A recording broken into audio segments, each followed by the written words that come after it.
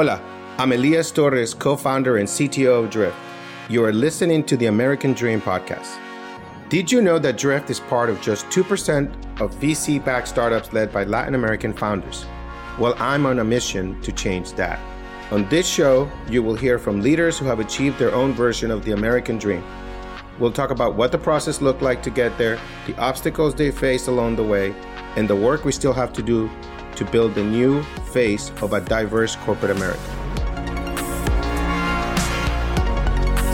Bienvenidos a todos. Today I'm excited to have Mario Ruiz on the podcast. Mario is the co-founder and partner of Infinity Ventures, a venture firm focused on fintech and commerce infrastructure investments. In this episode, Mario is going to tell us about how he found this career in investing and his thoughts on diversity in VC. So let's get right into it. Welcome, Mario.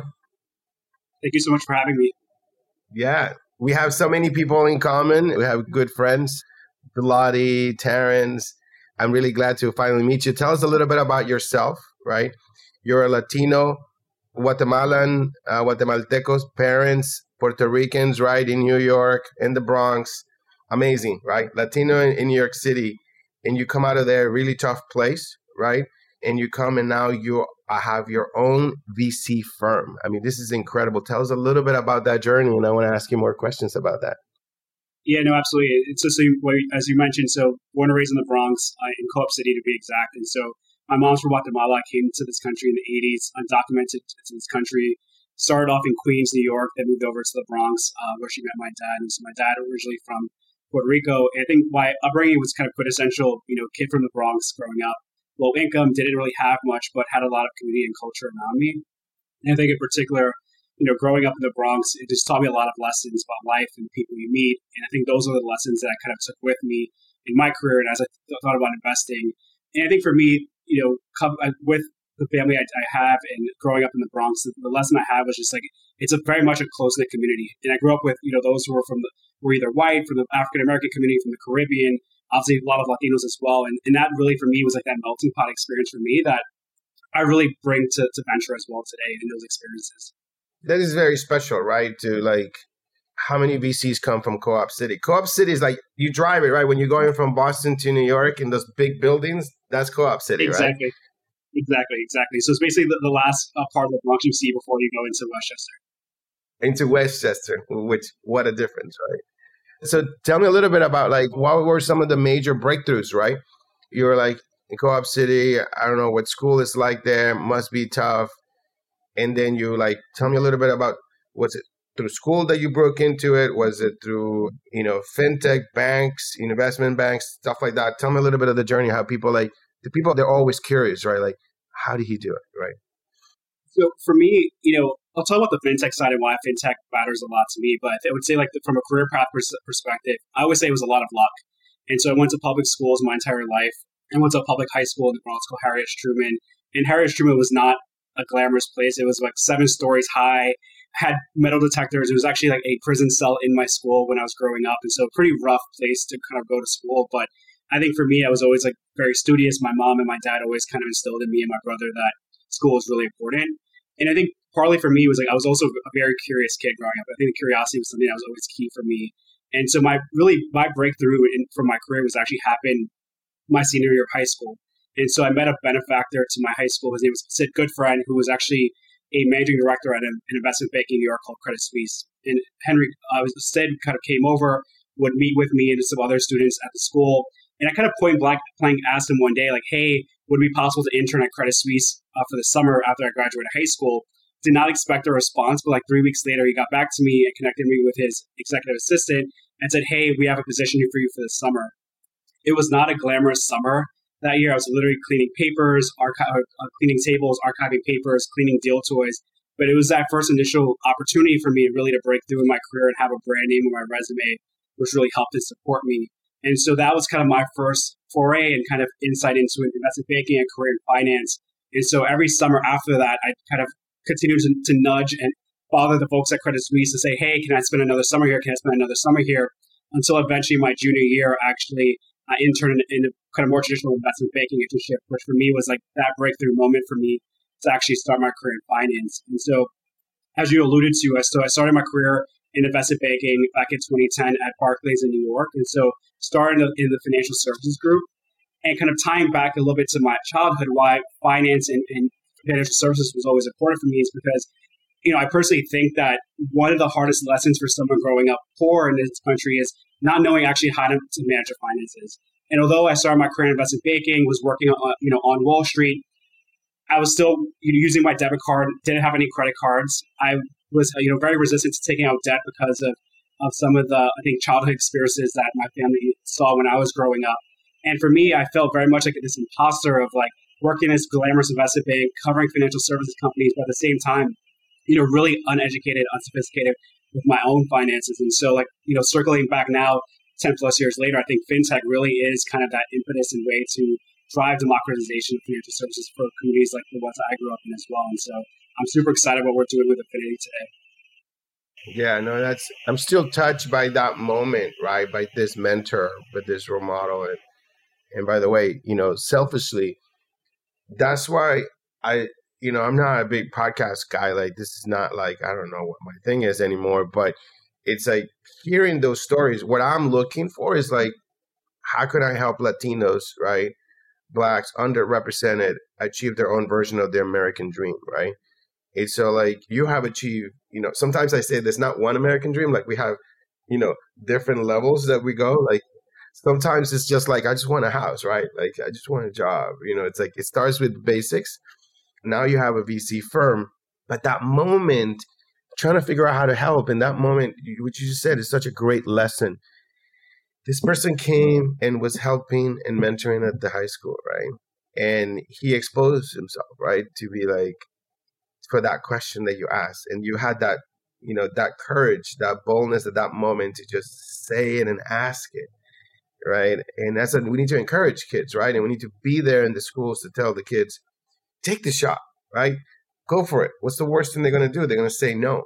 But in your case, they say yes. And that person saying yes, that person, how many people do not respond to a LinkedIn message? How many, including me, right? It's like, how many people just don't have the time, or like, they're not going to go put their risk. They're not going to bring this person that doesn't know anything in high school. That's not normal, right? It's like, you know what? People that have a white network, a lot of power and influence can make that happen. They took a shot with you and say like, who is this kid? And that changes the entire trajectory of your life.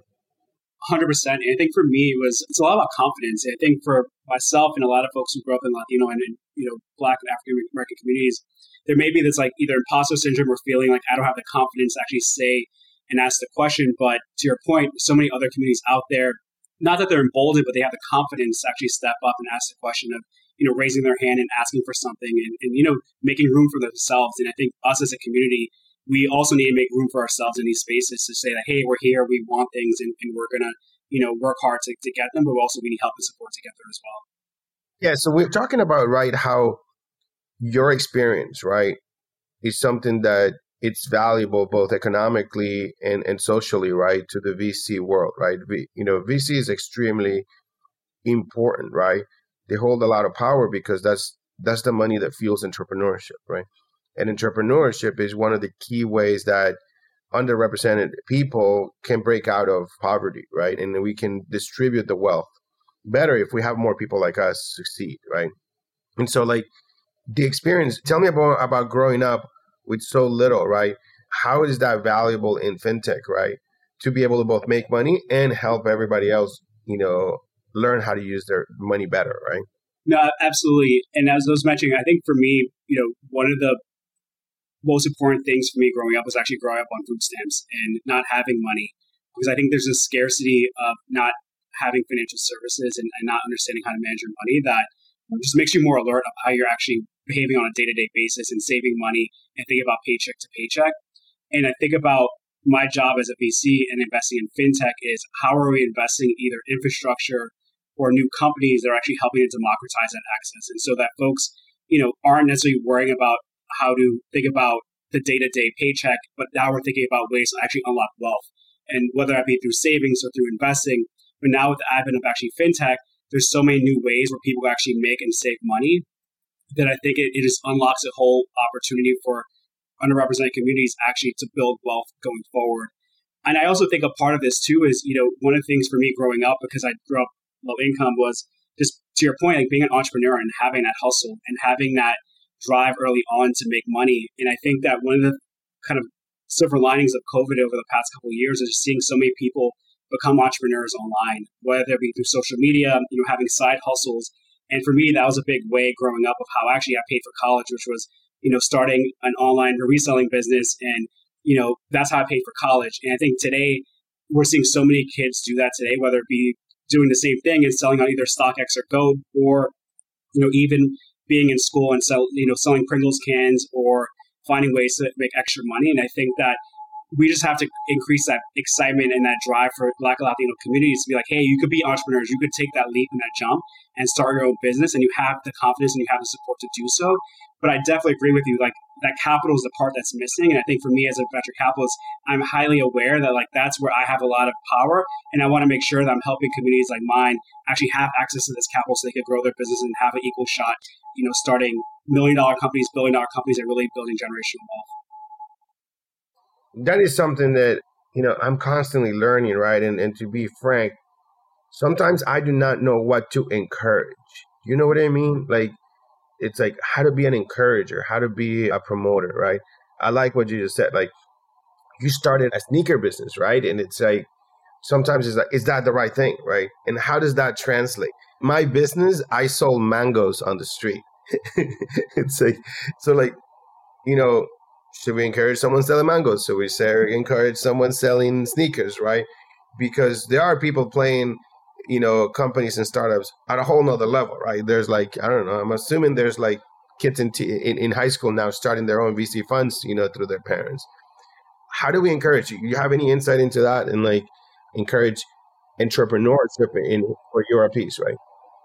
Yeah, I think for me, it's also highlighting the lessons learned from that entrepreneurial experience. Like for me, I did it because it was a way for me to make money and save money to pay for school. But like the lessons I learned from actually selling sneakers are things I still use today. It's all about like customer service. It's understanding how to, operationalize and manage a process, because like over some weekends, I was like selling 30 to 50 pairs of sneakers out of my mom's house. And so for me, I needed to operationalize a process and have things done in a way so that I could do this on the weekend, but still do my homework and still have fun with my friends all in the same weekend. And then it also, showed me the value of actually saving the money and investing my money and betting on myself as well. And so for me, I always viewed like actually reselling shoes as like better than venture capital in a lot of ways, because I would go on a weekend, buy $100 pair of shoes, sell it for $300. And like if the sneaker never sold, I could just go back to the store and return it.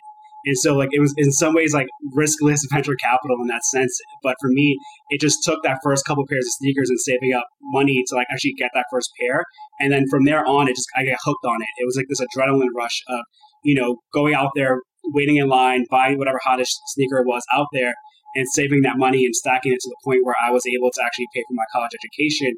But like, I had so many lessons learned through that experience. And that are things that I still bring with me today in having my own venture capital firm and, working with entrepreneurs who also are very young in their career and are also, going through perhaps some pitfalls that I saw when I was young as well. I think you just said something very important, right? Which is what I want. Like, it's like we have to be able to dissect all the different components of entrepreneurship, right?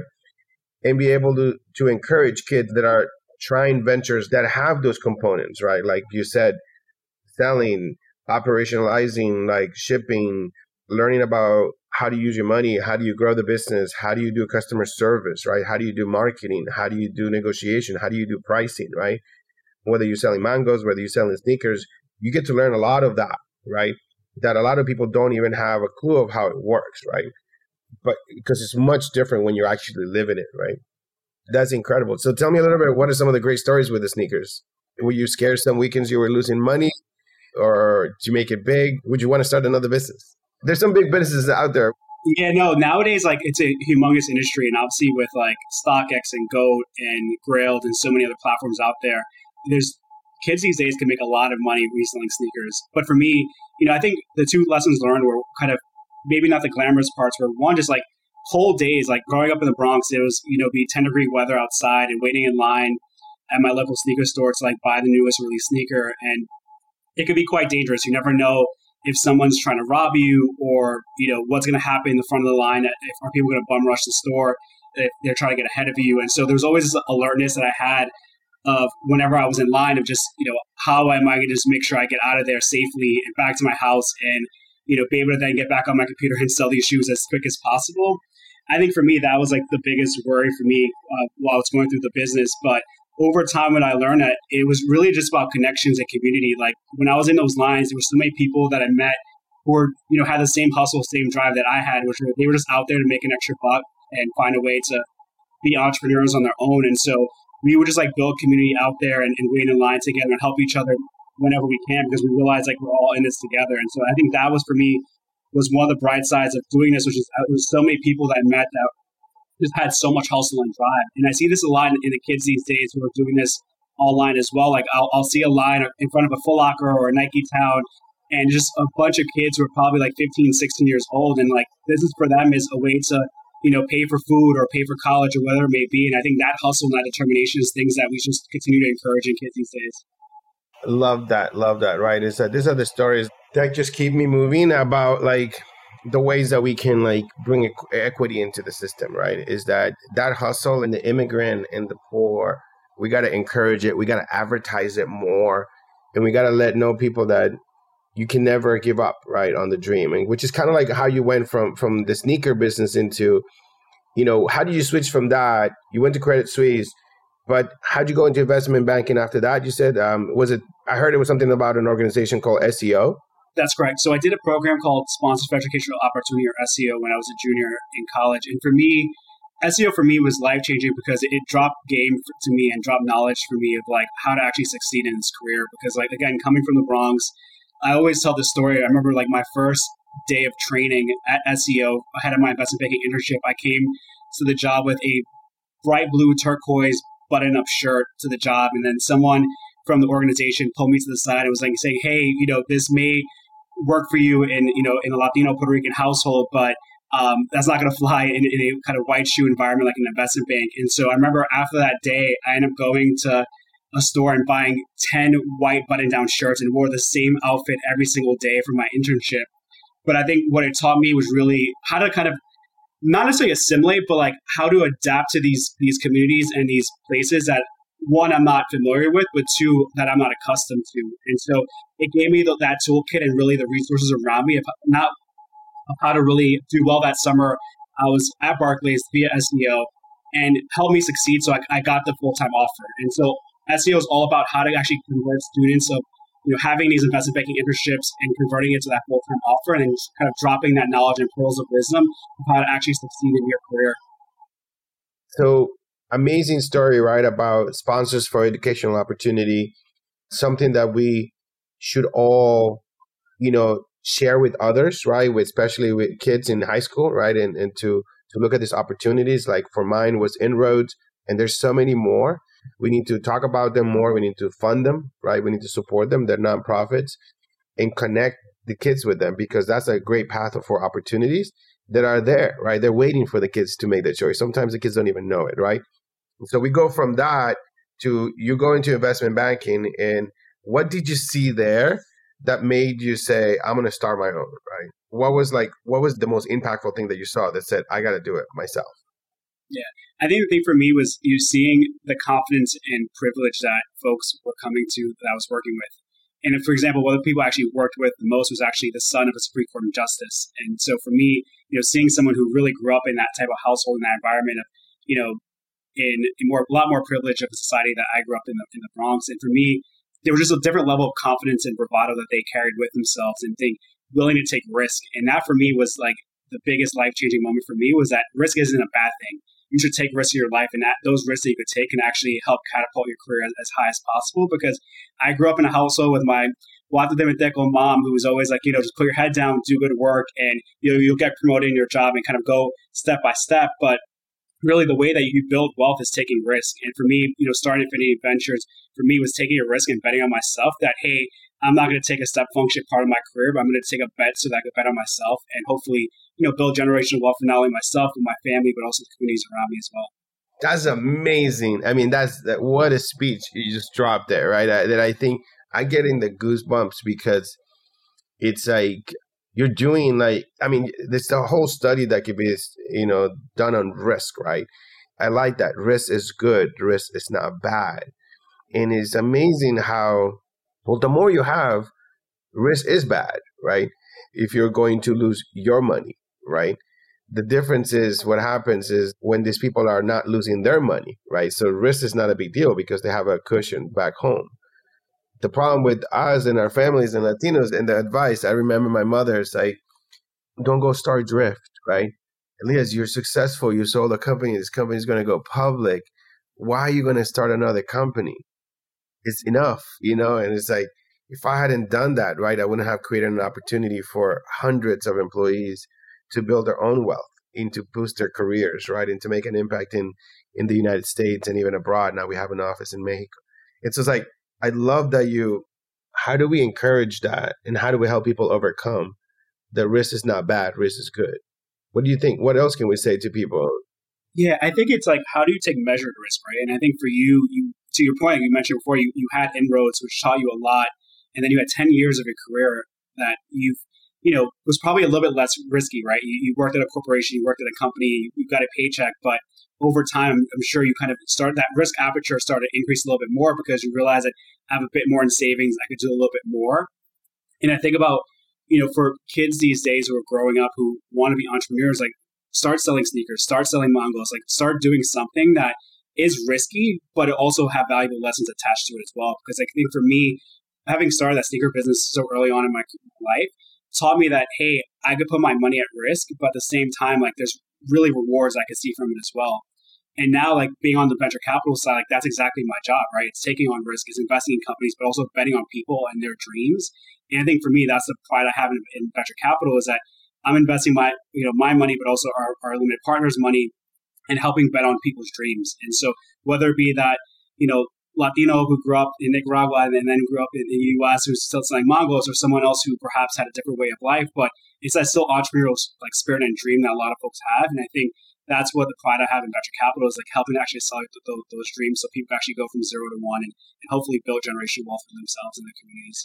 Yeah, I think,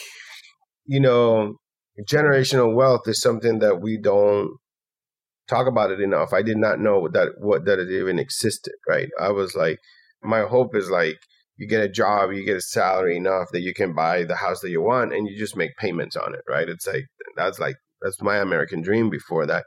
Did not understand what generational wealth.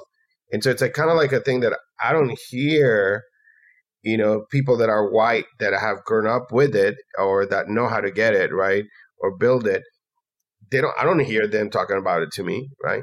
But I think we need to teach our generations about it, right? And not only you describe risk as being good, but the point is that we have to go from just having a job to taking the bigger leaps, right? I left HubSpot and I left a lot on the table. I mean, the HubSpot went from $20 to $800, right?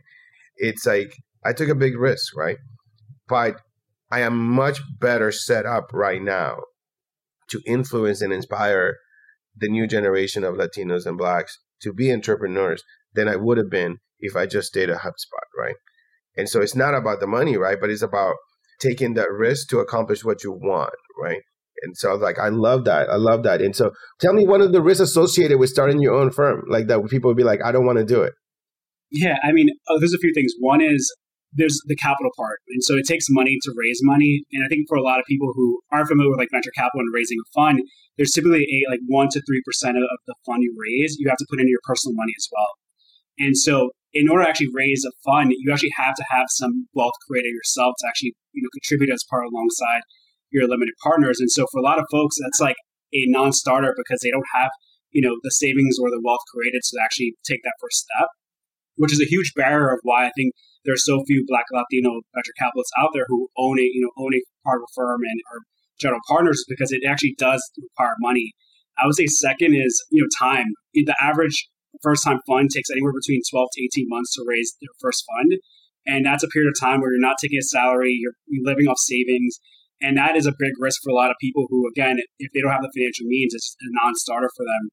And I would say the third part, which I think isn't talked about enough, is like raising a fund and like raising venture capital could also be confidence draining. You get a lot of no's. And I know you as an entrepreneur and having raised venture capital yourself, like you get a lot of no's from venture capitalists yourself. But on our side, also raising capital and raising a fund, we've received a lot of no's from limited partners. And that could be a little bit of a hit to your ego and your confidence. And it's really required for you to like pull yourself up and like readjust yourself and have that next conversation, because you need to, you know, that you have a goal in mind and you need to get there. And, you know, for me, it was a really hard process of like raising a fund. I was very lucky and I did it with two partners alongside me. So I had a support system with me and I supported them as well. But for a lot of like first time fund managers who are going out there on their own, like it could be really draining to go out there and speak to these large institutional investors and keep hearing no, no, no, and still, you know, wake up the next morning, you know, put a smile on your face and kind of repitch your story again. And so I would say that's something that I think isn't talked about enough, that I think particularly for those in like Black and Latino communities, like that could be confidence draining, and it could also create this, you know, foster this feeling of imposter syndrome. And you need to like adjust to that and help support one another to kind of get over to the next step. Absolutely. I mean, it's draining because you're like, you know, it's like sometimes you know, as an entrepreneur, you're like, I build a business, I have revenue, I have customers, I have a brand, I have this. Why do they say no? Why do they say no? Is it about me? What, you know, you're never going to get that answer, right? Then you're never going to get that feedback. And you're out there and you're just saying, I'm starting a fund, give me millions of dollars, right? Put in a large check and you pitch and they say no, and they say no. And you're like, it's like there is no product to offer them until 10 years later, right? And so it's like, what do you base that? What feedback do you get to be able to keep going and going and going, right? It's mind blowing, right? And I think for me, it's all about that community aspect. And I'm sure you had this yourself with starting Drift and like other entrepreneurs who did it themselves. And although there are a few Black Latino founders and investors, like we need to support one another and teach those lessons learned, because to your point, like there's so many other communities out there that have hundreds of thousands of people in that same field that are helping to support them and drop that knowledge. And so we have to do that same thing and reciprocate that, because the lessons learned that I learned in fundraising, I'm trying to find any Black Latino VC who's out there raising a fund and like telling them about my experience, because these are things that, you know, should be passed on from, you know, from person to person and from fund to fund, so that those lessons learned are things that, you know, are mistakes that don't happen twice. Yeah. Someday maybe I call you and say, teach me. How do you do it? Yeah, I'm trying to figure out like what are the things, what do we need more out there, right? It's like I'm in a group of Latino entrepreneurs, operators, right? And we have a goal of like, let's get 40 unicorns, you know, by 2040 that are Latino founded, right? But it seems that the next frontier is like how many VC firms that are Latino, you know, GPs, right? That we can get to lead and to be able to write checks into people like us, right? I feel like that's like the next frontier. What do you think we should be spending our time in to be able to bring equity, right? Yeah, I think it's twofold. I think about it as both capital and connections. And so on the capital side, it's, you know, this on my side, you know, I also am part of like La Familia, VC Familia, and Lanex VC, and helping to support folks who want to break that barrier and become either GPs themselves at their own fund or join, you know, the blue chip tier one funds out there, that like the Lightspeeds, A16Zs, because once we have those folks in positions of power and positions of influence and they can write check and make decisions, that's when we'll start seeing the tide turn of having more folks like myself and other folks out there who are actually making decisions and investing in Black Latino founders. And so I think the capital side is going to take some time, but I think there's a lot of community that's being built to help support that. And on the connection side, like the thing I always think about is like the reason why there's so many unicorns that kind of come out of Stanford is because like it's all about that close knit connections, a community that they have in Silicon Valley and on Sand Hill Road.